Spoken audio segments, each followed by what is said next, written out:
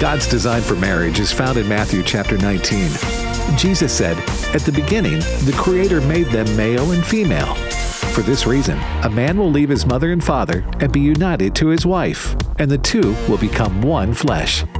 Welcome to By Design from American Family Radio. Glad to have you with us today on this episode, this By Design episode, brought to you by American Family Radio and American Family Association. That's what you're listening to if you've tuned in, is the American Family Radio Network, or you may be listening via our By Design podcast, which we have available at our website, afa.net/By Design. I'm Walker Wildman. My wife is co-hosting with me. She's becoming a regular here on By Design. Okay. Lexi Wildman, my wife. Yes, hello. The last name was redundant because you're my wife, but my wife's name is Lexi, and she's here with us today, with me today, not with us. She's here with me today, co-hosting the show. We've done this a couple times in the past, but it's always good just to see your face at work. Thank you. Likewise.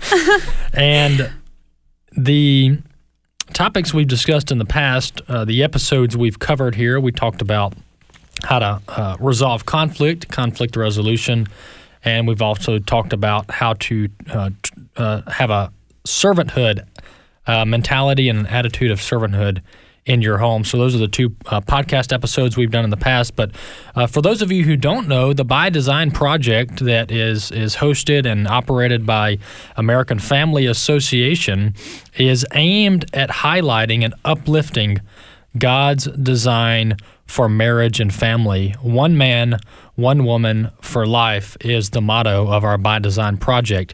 And so we're trying to counter what the culture tells you about marriage and family and all the negative and the oftentimes distorted views and definitions you get of marriage and family.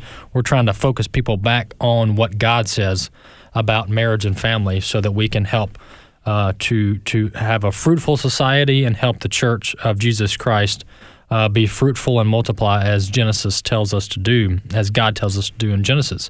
But what we're going to talk about this episode, Lexi, is we're going to talk about the societal benefits of marriage and family. And we see, and you've been a public school teacher, you're a teacher at our local church now, a preschool teacher, and we see in everyday life really the negative effects of the breakdown of the family, and the breakdown of the family meaning the breakdown of God's design, where you have broken homes, where you have single-parent homes, and we want to minister to those people as well, but we can't also deny at the same time that broken families, broken households ends up leading to negative consequences for society. Yeah, and I think adults that are in that situation don't necessarily realize, or it's later on when they realize the effect that it has on their children. Mm-hmm. And then, like you said, in the school, the teachers are with the kids all these hours, and then they go home to their parents, and so it's easy for someone who spends a lot of time with them to be able to pick out the attention that they're craving or whatever it might be that has resulted from this broken home life. Yeah. Yeah, it's clear, and I've said this before, many of our cultural issues, many of the issues we face as a society, and even within the church, many of them, if not all of them, go back to the breakdown of the biblical family, because anytime you disrupt something that God has designed and His order, it always leads to human suffering is what it ends up leading to. And so we see that here. And America has really been, we're at a very low point in our country where, the divorce rate is very high. I think some studies show it's over 50%. Even within the church, the divorce rate. And so that's very disturbing. And we have to, the government I talk a little bit about this in my article, which we'll make sure we post on the By Design website, afa.net/by design. But government really has a vested interest, or it should, in ensuring that marriages and that families are promoted and that they are it is incentivized to have a healthy one man, one woman for life marriage. Mm-hmm. And you have to be careful here, because we're not saying that government should be meddling around, too much in the church business and marriage and family, but government has always, throughout human history, has always promoted things and institutions that benefit the nation and the country as a whole. And so when you see broken families and broken homes, the government ends up having to step in, and that's where you have welfare and you have high crime and high drug and substance abuse issues in the culture and the society and in your cities. Yeah, one of the studies that you quote in your article it's the 2011 U.S. Census Bureau statistics showed that 12% of children living in intact families were living in poverty, 12%, compared to the 44% living in poverty from broken families. So it has a direct correlation there. Yeah. Yeah, absolutely. And the reason we're mentioning this is because we know that couples often have issues in their marriage. We're all humans. We all sin. We're the fall of Adam and Eve affects each and every one of us. And the reason we're bringing this up about the societal benefits, the overall benefits to ensuring healthy marriages and healthy families, is because we're trying to encourage you to stay in the fight, to not give up on your spouse, on your children, because things get tough. And oftentimes, divorce and other issues are couched as and presented as, well, this doesn't affect anybody else. It just affects the individual, right, or the couple. But Lexi, clearly, from what all we're talking about here, divorce and broken families ends up affecting more than just the individual. It does. And like you said, we live in a fallen world, and so divorce is going to happen. We are a broken people. But when we are Christians, when we come into the faith in Jesus Christ, then we realize that we will always be broken, but Jesus makes us whole. And if we allow Him, then He helps us to have a different mindset than the world. And in Matthew 19, Jesus is being asked about this divorce situation, and he, like he often does, goes back and quotes the Old Testament, and then he adds, though, what God has joined together, let no man separate.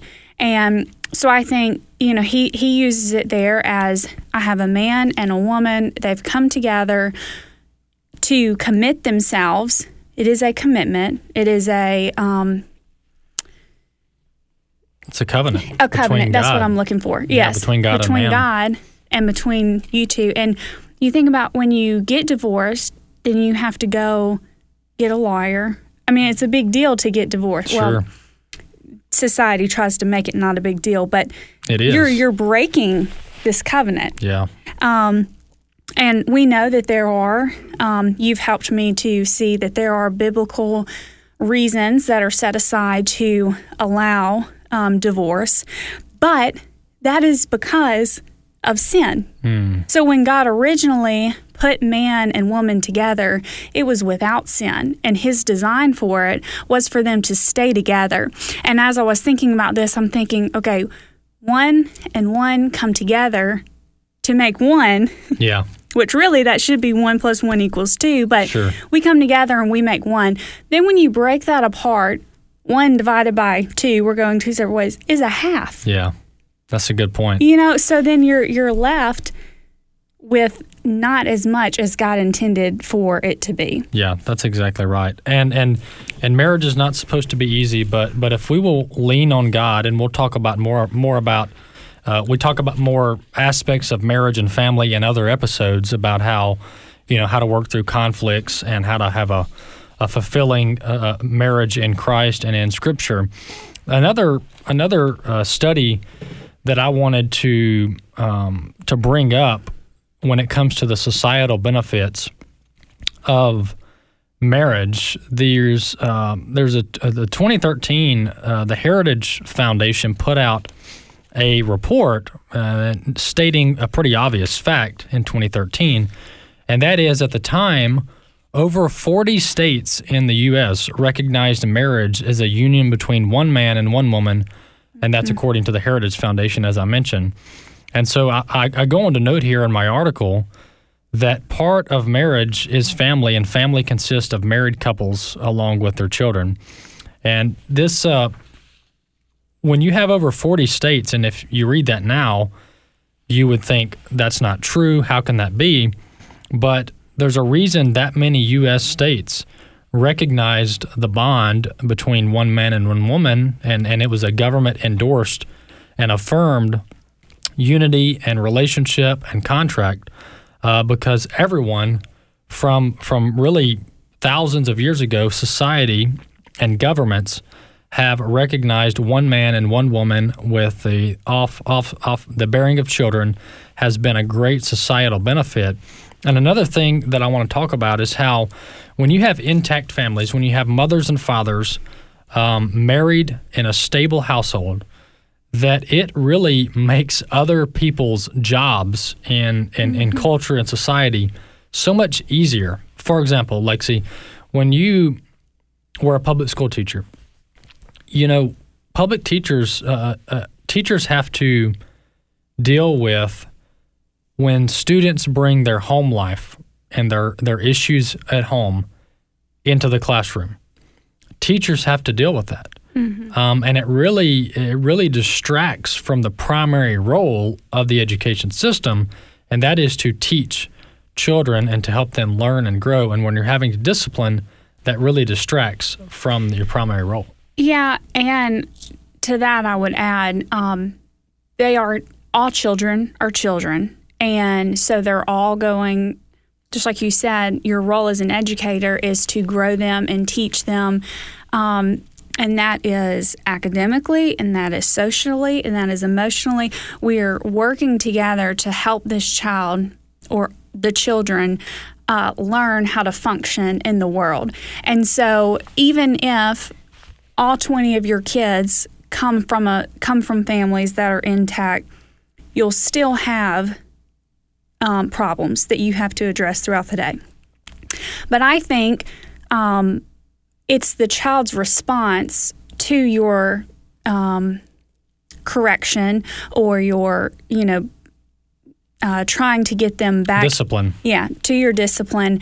That is the problem, or what makes it hard when you have to take away time to then explain why you're disciplining them. And let's just be honest, single parents, when they pick their kids up from school and go home, they're tired. Yeah. So the aspect of disciplining your children, which is commanded in Scripture from God, that is shifted to the side because we're tired and we don't have time, we feel like, which I can understand, but that's part of the sin that's brought into the world. Yeah, and if parents, I'm speaking to ourselves here, if we will fully embrace our role as husband and wife, father and mother, and properly discipline and instruct our children, as the Bible says, to raise them in the fear and admonition of the Lord, it will really relieve a lot of these tensions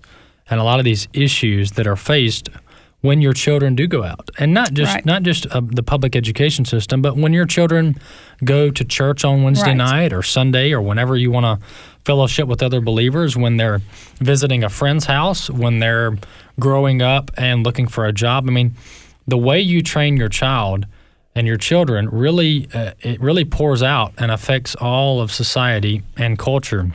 And so, go ahead. I was just going to say, and teaching them to respect authority, because I think that's the issue there, is not that they don't want to be told not to sit down, but it's because they don't want someone above them telling them that. So even for us with our boys, as I'm disciplining them, then I train them how to respond to my discipline. Yes. And when they don't do it the right that way, then we talk about why that's not right, so that then when they do go into their schools, or like you said, into church, whatever, when someone in authority tells them, corrects them, then he knows, okay, I'm supposed to respect that.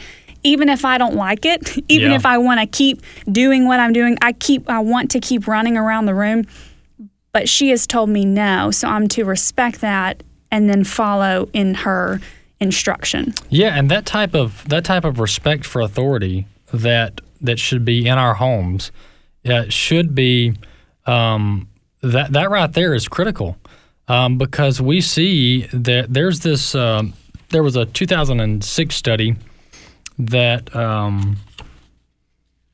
This is a 2006 study by Sarah Hofferth. She's a researcher and sociologist.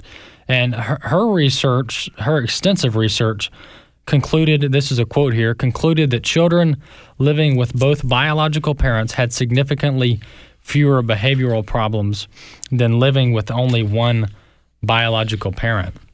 So the research is there that one man, one woman for life, having both parents in the home greatly benefits society as a whole. And another thing I wanted to mention, Lexi mentioned this when we started the show, but I want to reread this, the economic statistics of children raised in single-parent homes versus those raised with both biological parents in their home. This was according to the U.S. Census Bureau, but 12% of children living in intact families were living in poverty.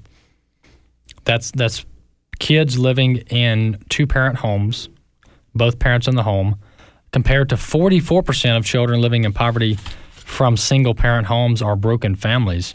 And so, I mean, you're talking about one study that I looked at the other day said that this issue of single-parent homes and the welfare system and the government having to step in cost U.S. taxpayers upwards of $100 billion a year in financial aid, because when a mother and father break apart, that causes a financial strain on the family and on the children, and so someone has to step in, and oftentimes that's the government. Yeah. So I'm going to talk about a little different aspect. You talked about the financial portion of it, but I look at it and say, kind of going back to the, discipling your kids part of it. But so when a family, a mom and a dad break apart, then one of them is left caring for the children full time. Usually the mom. However, there are circumstances where it's the father. Mm-hmm. But God created us, male and female, with different strengths. And then he put us together because together we work to build our children up, playing off of our strengths. Mm-hmm. And so as I was looking at this, I thought it was very interesting that in the Bible, it references fathers when talking about disciplining. Ephesians 6:4 says, "Fathers, do not provoke your children to anger, but bring them up in the discipline and instruction of the Lord." Colossians 3:21, "Fathers, do not provoke your children." And then two others in Proverbs, it talks about a father's instruction to his son. And then in Hebrews 12, it says, "Besides this, we have had our earthly fathers who have disciplined us, and we've respected them for that." So then we go on and we have respect for the discipline that our Heavenly Father brings us. Yeah. So I think about that. And in Proverbs 1:8, it says to keep your father's commands and do not forsake your mother's teaching.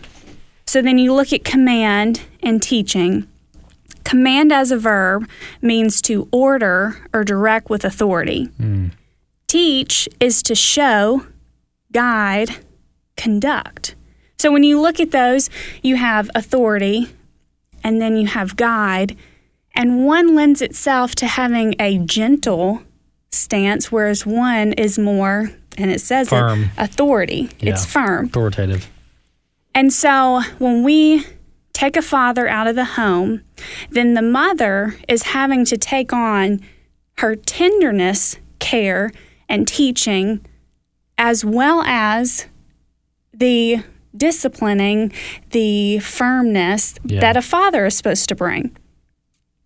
Well, that's two weights on one person. And vice versa if it's the other way around. Yeah. And there's mothers can't be fathers and fathers can't be mothers. That's clear. And I'm glad you brought up those few scriptures because, and there's many more that instruct us on marriage and family, dozens if not hundreds. But this is what we can't lose focus of. And we cannot lose focus, and that's the whole point of this program, this By Design project, is we can't lose focus that marriage is a unique, special institution that was created by God Himself. Right. Society wants to stretch marriage and the definition of marriage to try to turn it into something that it's not. Right. And to try to turn it into what man wants it to be, which could be 100 different things. But marriage, God's way, gives us clear direction on the role of a father, a mother, a husband and wife, and the role of children and our overall purpose. And that is our overall purpose in marriage and raising a family is to glorify God with everything that we do. Yes, and I like in your article to your point about we can change it, society wants to change it and add to it and, whatnot. And you say, but that doesn't equal marriage because it's already set. And man, isn't that good about God that He is constant and He doesn't contradict Himself? It's never changing. What He has said stays the same. And I find good rest in that because I know what to expect and I know what to aim for. And that's just good. Yeah, God's values are clear. God's priorities are clear in Scripture. And this even goes out to other issues that we care about here at AFA. I mean, this goes into the life issue. And when does life begin? Scripture is clear that human life begins at conception, and so it should be valued and protected from the very, very beginning. And so as a society, it's really important, and Abraham Hamilton III mentions this in some of his talks, so this is not original to me, but, Abe talks about creating culture, about how believers, how Christians in the church, how we are to create culture based on biblical truth, because we have to, as Christians, we have to project and proclaim and teach God's design for marriage, because we have to get others, everyone as a society and culture, to begin embracing and accepting God's design for marriage. And Lexi, we're really at a point in America where this idea of one man and one woman marriage for life is rather countercultural. It is. And you talked about in one of your studies about it being in Christians, the divorce rate in Christians and in non-Christians. But, if you're an unbeliever and you hear that God says one man, one woman for life, then you're probably not going to take too much. You're not going to hold that with much weight because you're in the dark. And God tells us that His word is hidden to those who are in the dark. But when you come to the knowledge of Jesus Christ as your Savior, then He opens your eyes to see new things, to see the world in a different perspective. And so then you see one man, one woman for life. And then you realize that that's a command from God and that God rewards those who follow in His commandments. So one man, one woman for life, if you're in the world, you might say, well, that's boring, or whatever. Right. But when you're in Christ and you realize the importance of this marriage, it's so good. And Yeah. God continues to bless you and your family and those around you as you walk in obedience to His plan for your marriage. Yeah, that's why it's so important. And in this episode of By Design, this is our By Design project, our By Design podcast. You can go to our website, afa.net/By Design, and there we have short videos that will encourage you in your marriage. We also have great articles that you can read to help support you in your marriage. And lastly, you can catch and listen to these podcasts. The podcast that you're listening to now, you can listen to that on our website by going to afa.net/By Design. But Lexi, you make a good point, because we are primarily called to marriage and to family because that's God's design. That's what He desires for us. But there's also numerous other benefits to that. And when you see the societal benefits, those equal healthier families and healthier relationships. And so, yes, this is primarily about honoring God with our lives, but also with that comes blessings, as you mentioned, where God blesses those. And when He talks about blessings in Scripture, He's not only talking about spiritual blessings, but also physical blessings. It doesn't mean that we're going to be prosperous, and this is not a prosperity gospel or prosperity message, but naturally, when God's creation, when we abide in His will, when we follow His commands, when we obey His word, that naturally produces earthly benefits in the here and now, but more importantly, there are benefits that we see and we will see in heaven in eternity. Yeah. And so we're striving for this. And then to your societal benefits, okay, it's good now.